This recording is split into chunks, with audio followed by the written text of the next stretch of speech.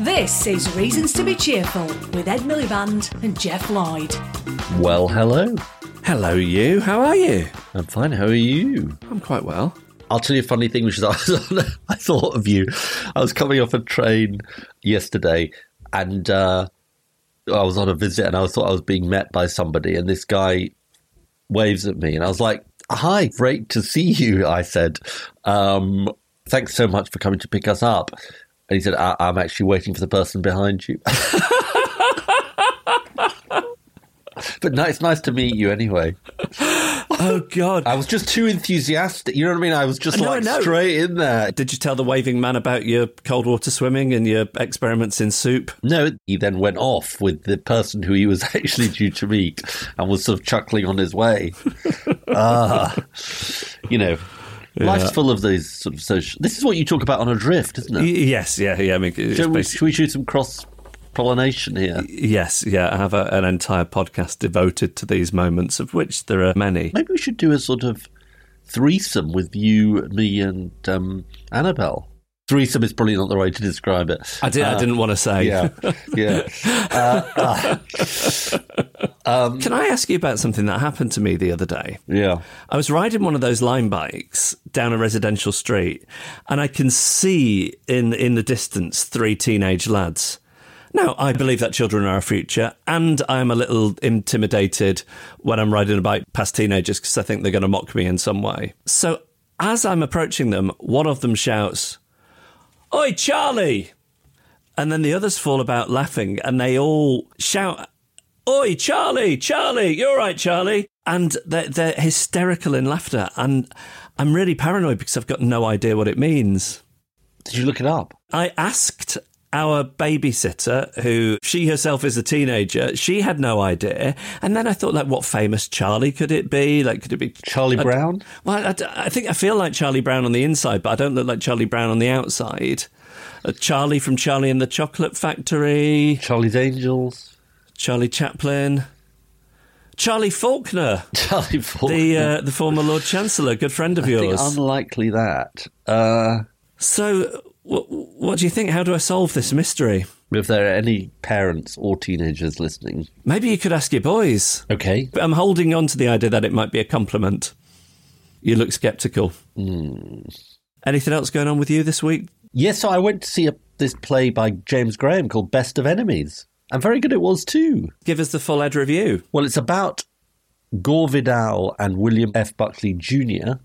And it's about they did this, what is now very familiar on television, which is a sort of head-to-head from the left and the right at the 1968 Republican Democratic conventions. And I think James's thesis is it's sort of the beginning of that kind of mode of television sort of whipping things up. Anyway, it's incredibly well done. And I love David Harewood. Do you know David Harewood? Yes, actor? I do, yeah. Saw him on the Tube, actually, a couple of months ago. Did you wave? I decided not to bother him. I think he was on the way to the play, and I think it was just in a little bit sort of interfering. Anyway, so that was fun. I went with Mark Steers, my friend Mark Steers. Lovely. Did you have a box of Maltesers between the two of you? We didn't, actually. We were quite restrained. Shall we talk about what we're talking about this week? Yes. This week, we're talking about climate litigation and its role in bringing about climate justice. Climate litigation, it's all about the people taking governments and companies to court over their action on climate change and holding them to account. Now, it's a topic we've looked at before, back in January 2020, which is 3 years ago, but masses has happened since then, and we thought it is definitely worth revisiting. We're talking to Catherine Hyam, who'll give us an overview of the state of climate litigation today, to Laura Clark, who's the CEO of one of the organisations that has really been at the forefront of this climate litigation, which is Client Earth, and to climate activist Sophia Mathur, who's taken the Ontario government to court over its climate targets, and she is only 15. Fantastic. What's your reason to be cheerful, Jeff? Well, Ed, I had lunch with somebody who told me a great fact. Go on. Are you aware of the Sundance Film Festival? I've always wanted to go to the Sundance Film Festival. So, the fact I learned about the Sundance Film Festival is that film companies pay Uber drivers and Lyft drivers to be spies. So if you're some young filmmaker and you've just had a meeting with some producers who want to offer you, I don't know, $1 million, and you're in the back of an Uber telling your partner about it or on your phone, they listen in on the conversation and then are paid to feed that information back for negotiations. That can't be true. Why would somebody lie to me at a lunch? Was it a good source? Yes, it was. Yeah, very reliable source. You can't say who. I can't say who, but somebody very connected to the film industry. So that could be your chance to go to the Sundance Film Festival. You could go and work as a spy. An Uber driver. Yeah, a spying Uber driver. So that's my reason to be cheerful. I thought it was a great fact. What's yours? Mine is that I was in Berlin last week, as you know. Oh, yeah, Gott in Himmel. And I was meeting with members of the government, climate activists, Luisa Neubauer, who's founder of Fridays for the Future in Germany. Really inspiring. I mean, as you know, the SPD and the Greens are in government. Lots of interesting ideas. Solar panels on balconies. That was one of the interesting ideas. Great. In Berlin, they're giving out vouchers for people to have solar panels put on their balconies or in their gardens. I was quite interested in that. Giving people shares in renewable energy companies. A very exciting guy called John Schellenhuber, who founded the Potsdam Institute, which is a scientific institute. He's now retired from there, but he's got this... It's a really interesting idea, this. His basic idea is if you can make houses out of timber, you can tackle the climate crisis. Why? Because instead of burning wood, you are locking in the carbon. And therefore, if you're replanting and you are building the houses out of timber and it's locked in, you're climate positive. In other words, you're reducing emissions. Do you see what I mean? Yes, I do. That's interesting. And it's sort of counterintuitive because you think, well, hang on, should you be really using timber? But of course, the point is you're not burning the timber. That's the key thing. Yeah, that's so interesting. And obviously you'd have to replant the forests and all that. But it is a really interesting idea, isn't it? It's called Bauhaus Europe. Did you buy a timber house off him? No, but I thought it was interesting. So anyway, it was really fun. It was really stimulating and fun and sort of exciting to see what people can do in government, even though they've got challenges. I went swimming in Berlin in the lakes. It was very cold, 2.9 degrees. How busy was it? Is that a popular activity there? There was people doing what they called ice dipping, which just seemed to involve going into the water and standing there for a bit and then getting out. But they looked at me slightly oddly because I don't think I seemed to be the only person swimming. Oh. And we did our episode on nightlight, the nighttime economy recently, and Berlin, of course, is a great exemplar of that. Did you go out to any techno clubs in a warehouse? Well, what do you think, Jeff? I think you were stripped to your waist, smothered in Vaseline, blowing a whistle on a podium until 6 a.m. every night. Yes, that would be incorrect. Reasons to be cheerful with Ed Miliband and Jeff Lloyd. To start the conversation, we're joined by Policy Fellow at the Grantham Research Institute on Climate Change and the Environment at LSE, Catherine Hyam. Hello. Hello. Do you think you could be a cult policy fellow, Jeff? I'm definitely a fellow. The policy I think I might struggle with. We should call you the Reasons to be Cheerful Policy Fellow. I'd be happy to receive the fellowship. The Guardian recently suggested that this year, 2023, is going to be a watershed year for climate litigation. What are the trends? Why is this kind of legal action gaining momentum? So I think the first thing you need to understand about climate change litigation is that it's a huge and very diverse field. So we have more than 2,000 cases that have been identified around the world.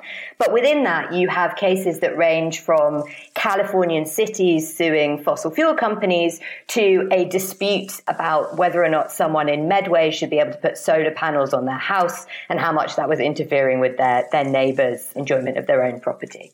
But what we've seen in the last few years is a growth in what we call strategic litigation. So that's cases that are trying to have a broader impact beyond the issue that the parties are raising. They're often brought by NGOs, civil society groups, individuals, and they're often accompanied by campaigns and advocacy of different types. Does that mean they're trying to set legal precedents with victories? So they're trying to set legal precedents with victories. They're also just trying to raise the profile of the issues and to get a seat at the negotiating table as well. So often you see people who have been excluded or marginalized from the policy processes using litigation as a way of making their issues and their perspectives on something heard. Talk to us about the sort of, would it be the typology of this, Catherine? Because some climate litigation takes on corporations and some takes on governments. Is that right?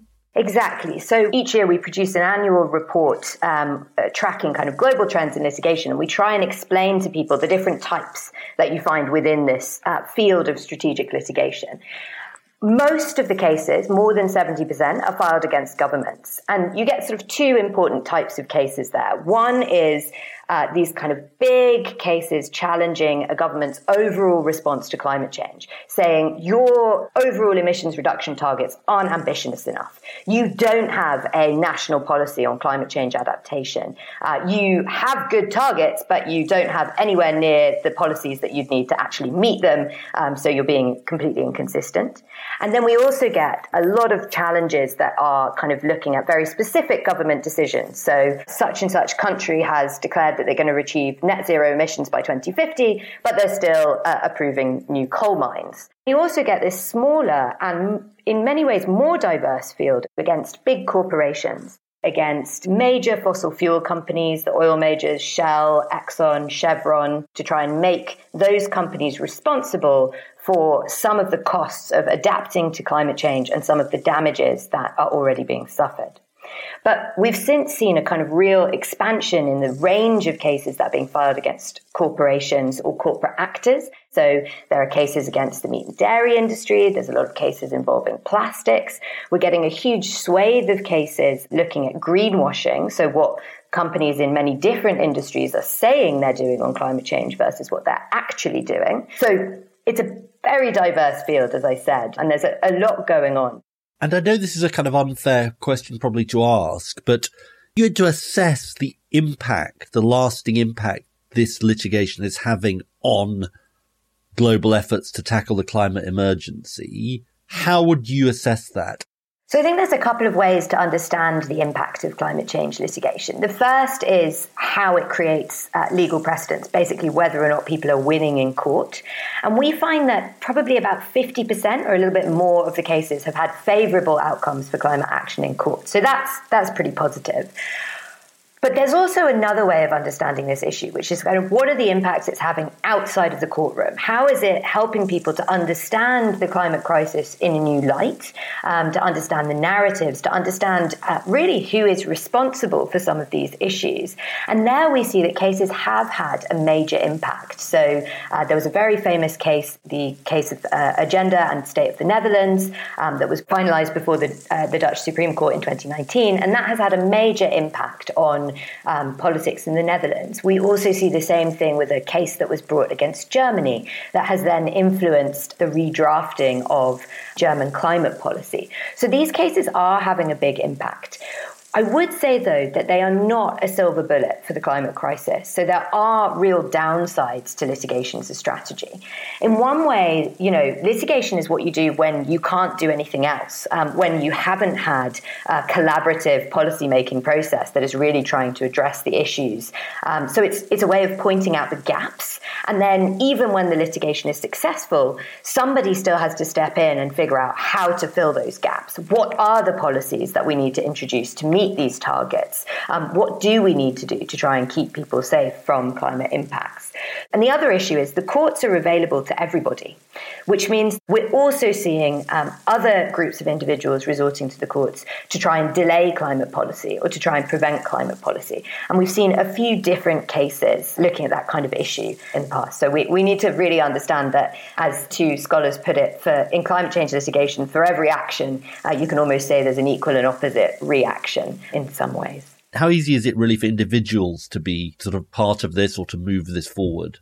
So I think that's a really good question. And it goes to this point about how is this litigation being funded? So a lot of it is being funded by crowdfunding. There's a lot of it, though, that goes directly to larger NGOs, which might mean that it's hit or miss whether somebody with a legitimate issue is actually able to connect with those NGOs who are able to help them to bring a case. So there are challenges. I mean, there are, though, great stories that come out. So there's a brilliant case of a Peruvian farmer, Sol Luciano Aleluya, who met a young German man who worked at the time for a human rights NGO in Germany, and they started talking.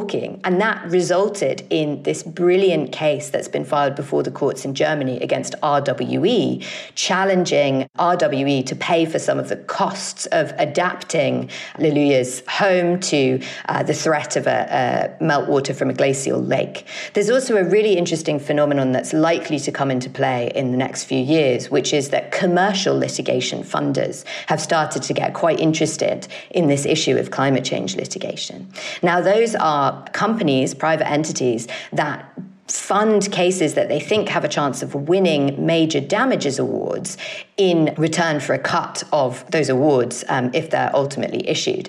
And of course, you know, the kinds of cases that they're willing to fund are not necessarily going to be the ones that litigants want to bring on strategic grounds. So we might see some real tensions arising in that space as well. If you had to sort of name a favourite case or a case that really has had impact, is there one particularly you'd pick out or a couple?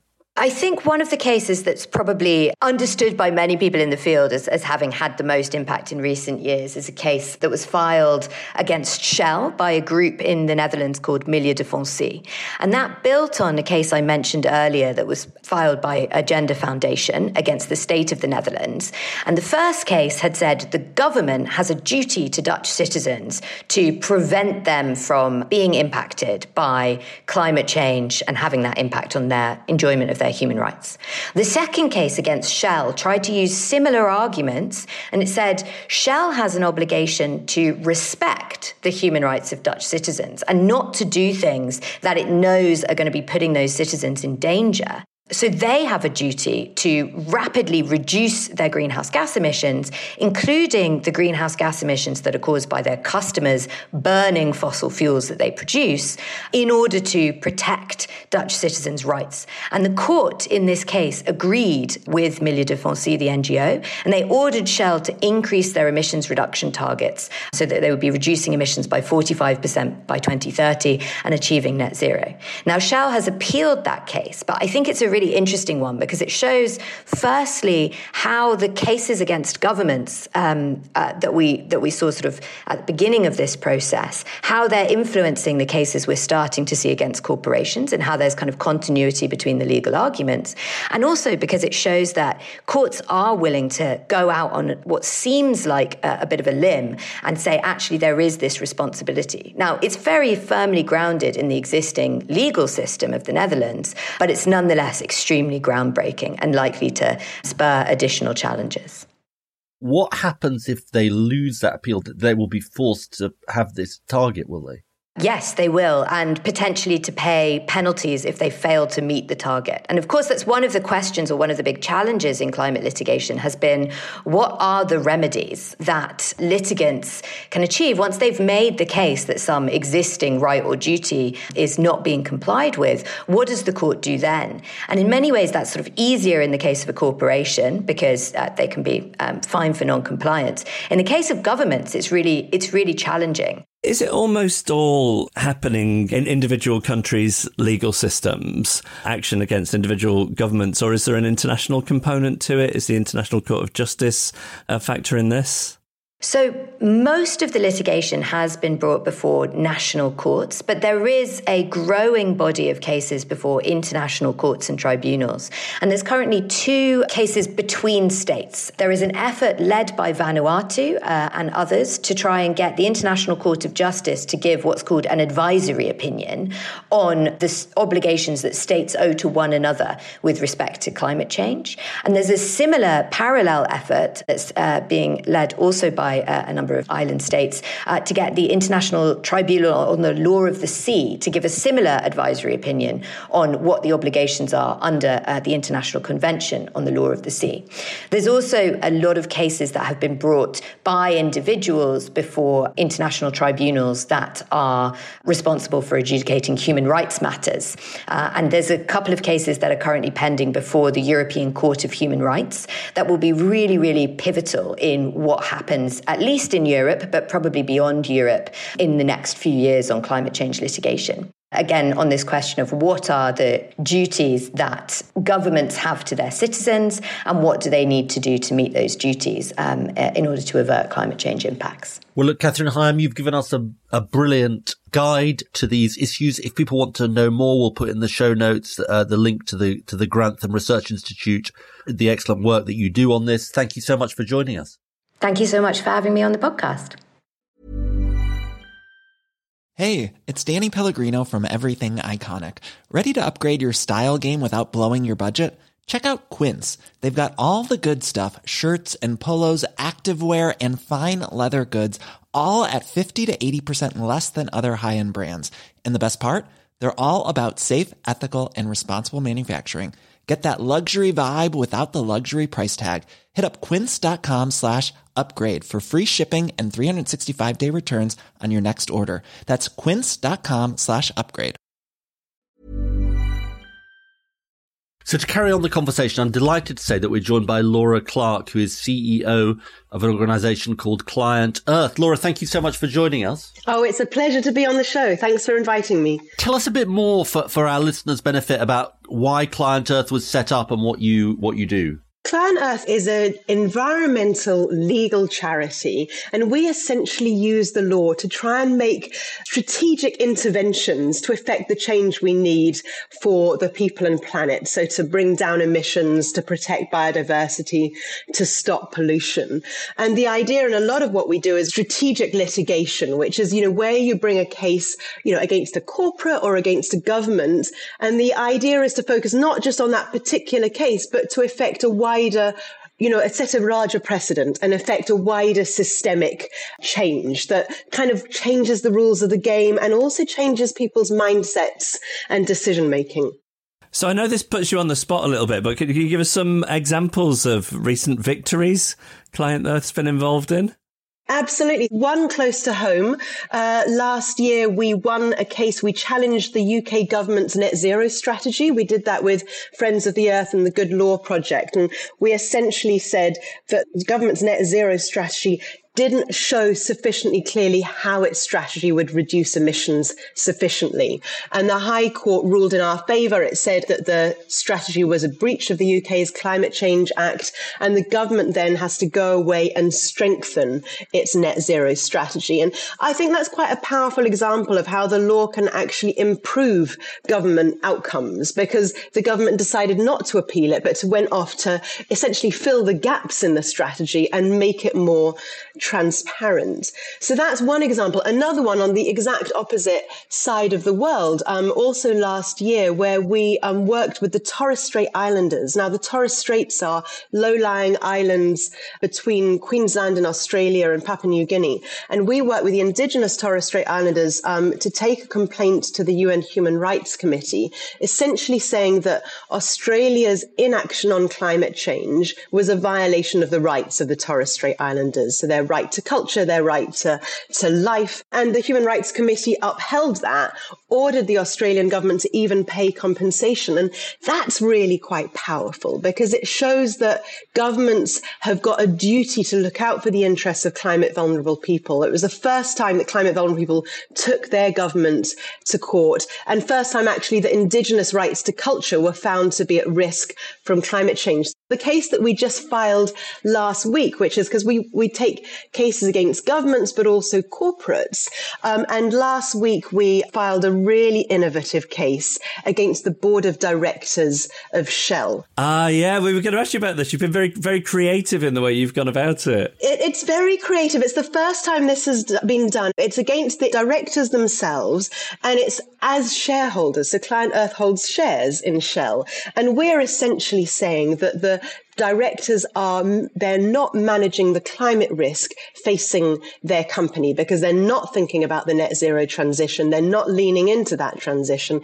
And in doing so, they are mismanaging the company and its future because it will no longer be commercially viable if they don't adapt in the face of the net zero challenge. And so what we want to do is we want the court essentially to order the board of directors to strengthen Shell's climate transition plan. So that's quite an exciting case. And I think what's exciting about it is it's not just us as Client Earth with our nominal number of shares. Our case is backed by a huge number of institutional investors holding 11 million shares and $500 billion in assets. And so that's really the market saying you need to manage climate risks better. You need to seize the opportunities of the renewable revolution and not just hunker down in a fossil fuel past. Now, how does Client Earth choose the cases or people it wants to represent? Yeah, it's a good question. We bring cases where we think that will actually affect a broader change in society and also in mindsets. And so, for example, when we've done quite a lot of greenwashing cases, which is where we shine a light on companies that say they're beautifully green and sustainable when in fact they're not. And we try and do that by making an example. And so you hope then that directors of other companies, the leadership of other companies sit up, take note and change what they do. On that greenwashing, I'm interested in that. What is the legal approach? Is it false advertising claims? Yeah. We bring these cases on two bases, the greenwashing. One is that you're misleading consumers, and consumers have got a right to know the truth about the products that they're buying. But secondly, you're delaying climate action. If you're greenwashing, you're basically saying it's all fine here, nothing to see. You're misleading customers, but you're also not then taking the action needed to really make the transition. And so, in a way, what you try and do with that is remove the social license of those companies who are greenwashing. What would you say is your biggest challenge for an organisation like Client Earth? Because what you've said sounds like it's had real effects over the years. But what's the biggest challenge in your role? Well, we're a charity, first of all, so all our work is dependent on the, support of our donors. And that's, we're very lucky that we've got lots of amazing supporters from big philanthropists and big foundations to individuals who will give us maybe £10 a month. But, obviously we can only do what we are supported to do. But in terms of how we use the law, there are challenges around access to justice. Particularly when you're in a sort of David and Goliath, you've got a little charity taking on a huge, a fossil fuel major. The risk then of adverse costs of the other side racking up their costs and then in the end having to pay for those is really challenging. It takes quite a lot of careful navigation and it's not without risk because what we try and do at Client Earth is carve new paths, innovate, bring cases that really set a precedent. And of course, you can't do that without having a pretty healthy risk appetite. Laura, one thing that our listeners probably won't know about you is that you were a former diplomat. You were the British High Commissioner to New Zealand. Just sort of talk to us here about the balance between, I guess, legal action on the one hand, which is what Client Earth is doing, and sort of national and international legislation and action on the other. In other words, is sort of climate litigation trying to make up for the failures of sort of national parliaments, international agreements, and to what extent can it fill the gap? I would say it is a really valuable tool to try and raise ambition and also hold governments to account on the commitments that they have already made. But I think what I always say, and this is partly because of my background as a diplomat, it takes everyone from all walks of life, from all sectors. These challenges, they're so all encompassing that you need to come at them from multiple angles. My view very much is you really need the leadership of government. But then you also need others to hold governments to account because the nature of our politics is it's inevitably short term. And actually, sometimes when you bring a legal case, that can almost provide political cover for ministers and politicians to go further and be more ambitious because they say, well, we have to do this. The courts have told us we have to do this. Of course, sometimes it's, more confrontational, but I like to think that it's also a constructive tool for making the change that we need to see. And is it key? Is climate litigation key in climate justice and redressing some of that power balance towards countries that have been most adversely affected? Yeah, I think that's absolutely the case. And we're seeing a lot in terms of some developing countries in the Pacific. I was, of course, in New Zealand living in the South Pacific. And for those countries, it is so existential. They've got no time for culture wars in the Pacific about whether climate change is real. They're living it every day. But it's also a tool, I would say, for climate justice within countries, between rich and poor, but also between generations. And one of the things I'm most excited about is the youth movements for climate, but also the youth movements that are harnessing the power of law. And we're seeing that around the world. Young people saying, it is not fair, older generation, that you are leaving these impacts on our generation, that you're leaving all the work to be done by us. And one of those cases was in Germany recently, Neubauer et al. In Germany. And that was really the young people saying that Germany's climate change commitments and its emissions reductions weren't sufficiently ambitious, and they were just putting a huge burden on future generations. And that's just one of very many cases. And that to me is really exciting, because it is about saying this needs to be a collective effort. I think our listeners listening to you, if I may say so, will feel your sense of dynamism and sort of optimism.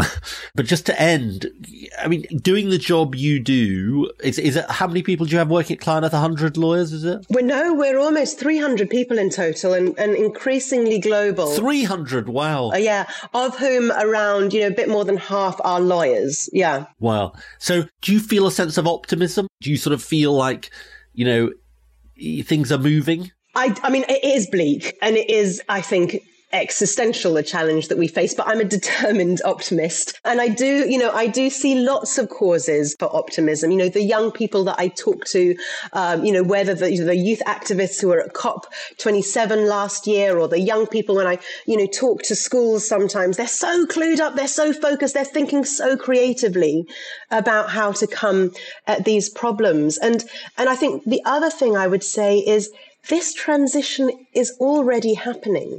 Last year, the EU used more solar and wind for energy than it did oil and gas.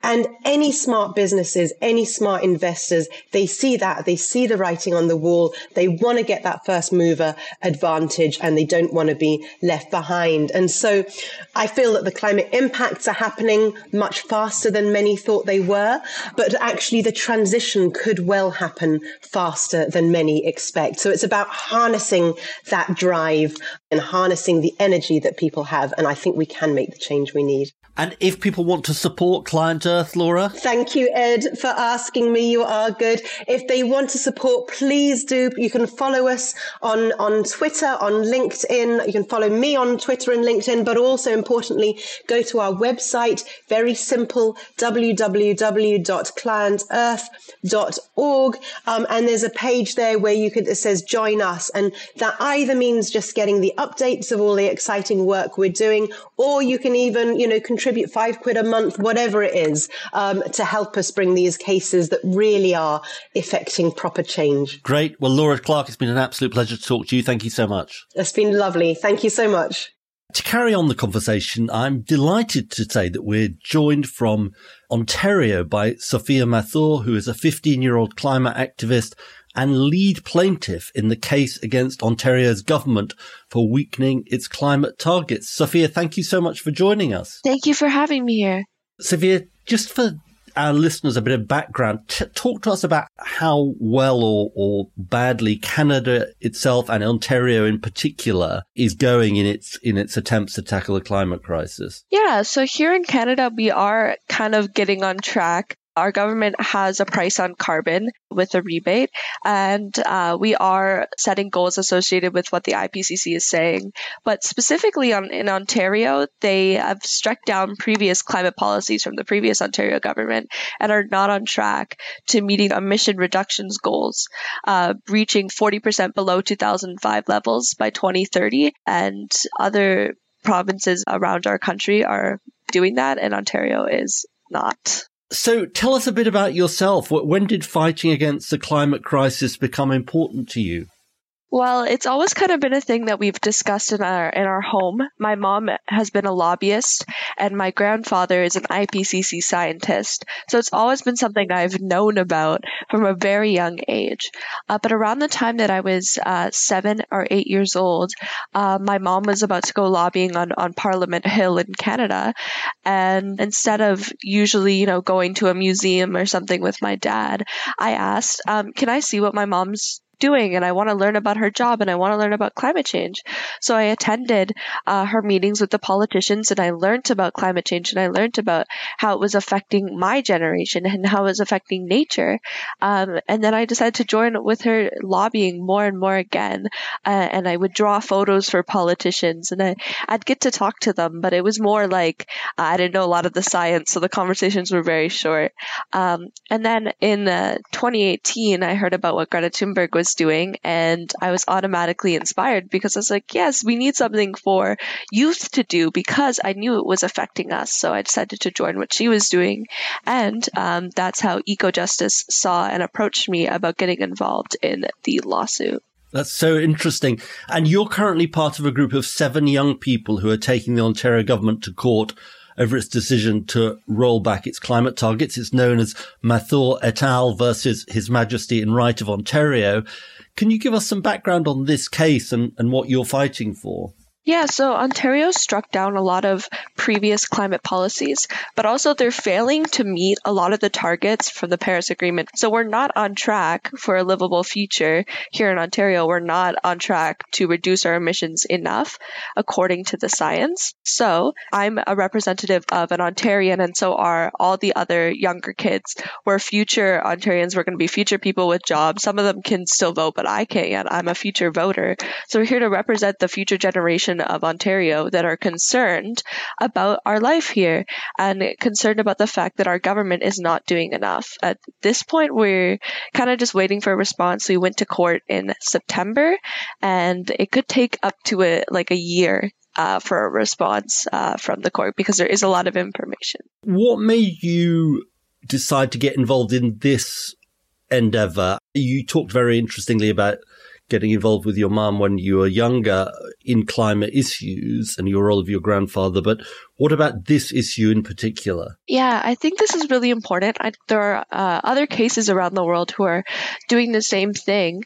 But I also think it's really important to have younger people such as myself, like teenagers who can't even vote yet. I can't even decide who this person in the government is that is making these decisions.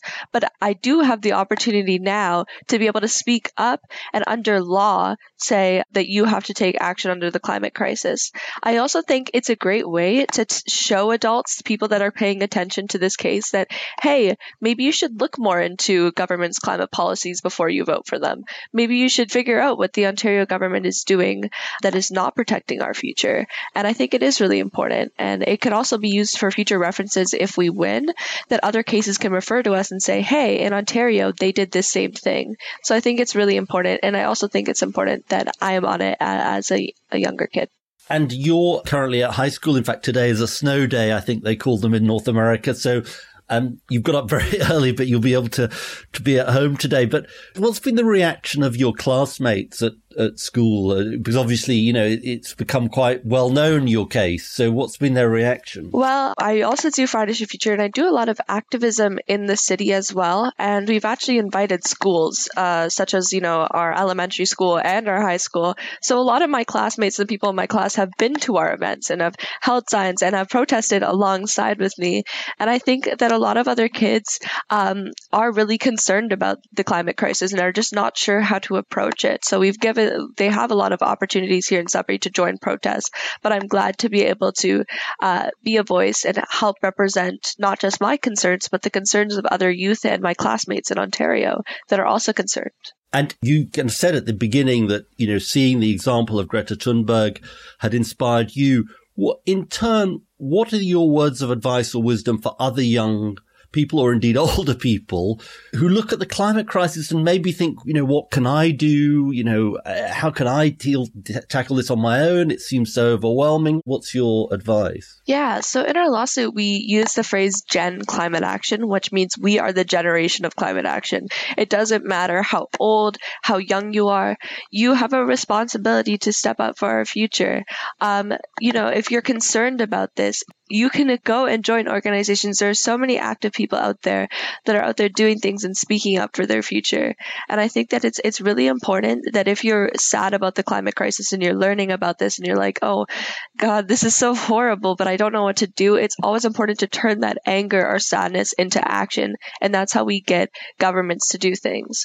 We can't just sit at home and contemplate how horrible it is. We have to go out and talk to people and discuss it and make sure that things are done about it. And it's important that every single person that is concerned about this speaks up about it. That's a really important point, isn't it? That, it's easy to be despairing when you see the scale of the climate catastrophe and what may happen in the future. But it's important not to succumb to despair, to turn that anger, I guess, into action.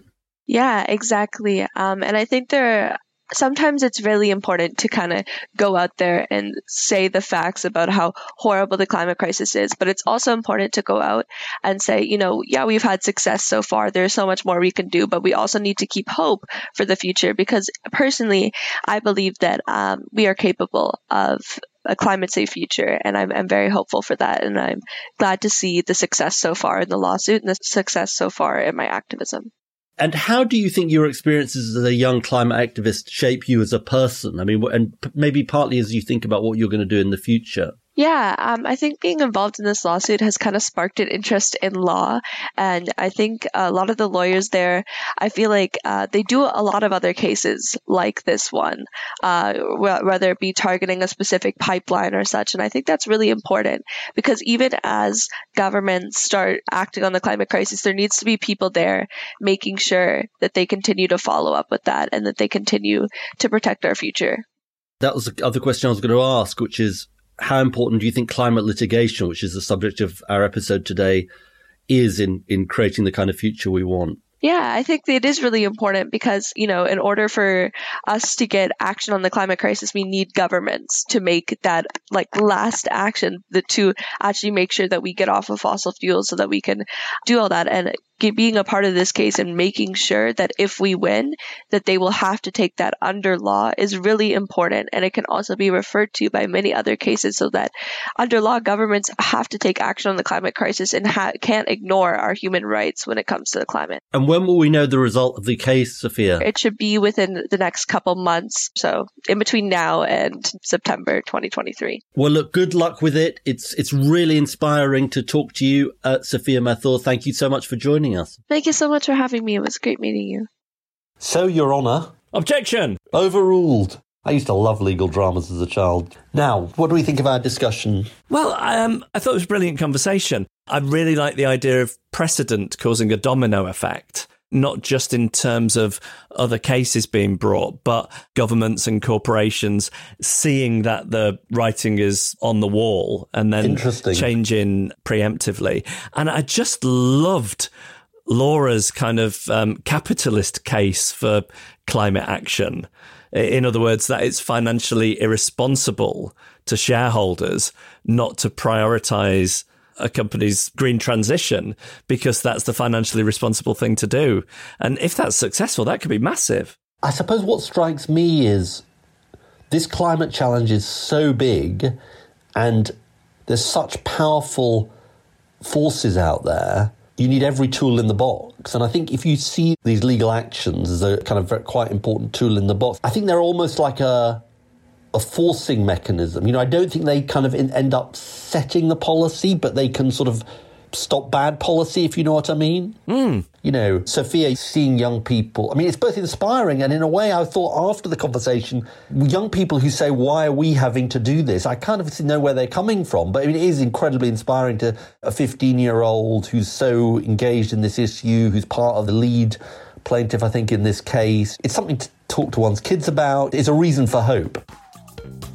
Send us your ideas or suggest a guest for a future episode. Email reasons@cheerfulpodcast.com. Find us on Facebook or tweet @cheerfulpodcast. Whoa, we're in the outro, ho-ho. We are. I've got exciting news. I'm on a Wordle streak. Congratulations, how many? 45, but our record is 71. So we have this pattern. We do irate as our opening word. And irate, we got nothing. Absolute zippo. And then our second word after we get nothing is sound. And sound was the word. Oh, that's so strange. Yeah. Do you not find it a bit boring using the same word every time? No, we're It's your strategy. Can you imagine if there's one day when there is irate as the answer, we switch? I mean, that we could have got it in one, and then we won't. So I think we have to stick with it until maybe when irate is the word, we can then switch. Yes, it's like the curse of always doing the same lottery numbers, I think. That's a good point. How collaborative is the Miliband Wordle? Very collaborative. I'd say generally it's good cooperation. And actually, the cooperation has improved as we have got closer to beating our streak. So there is a sort of collective will now. So it's a form of family therapy. I wouldn't go that far. Right, shall we thank our guests? Yes. I'd like to thank Catherine Hyam, Laura Clark and Sophia Mathur. Emma Corsham is our audio producer. Our content research, guest booking is all done by Rachel Balmer, who's backed up by Joe Kenyon at Goldfish. Gail Lofthouse is our announcer. Ed Seed composed the music. James Deacon made our idents, and our artwork was designed by Henry Cull. He's been Ed Miliband. He's been Jeff Lloyd. And these have been Reasons to be Cheerful.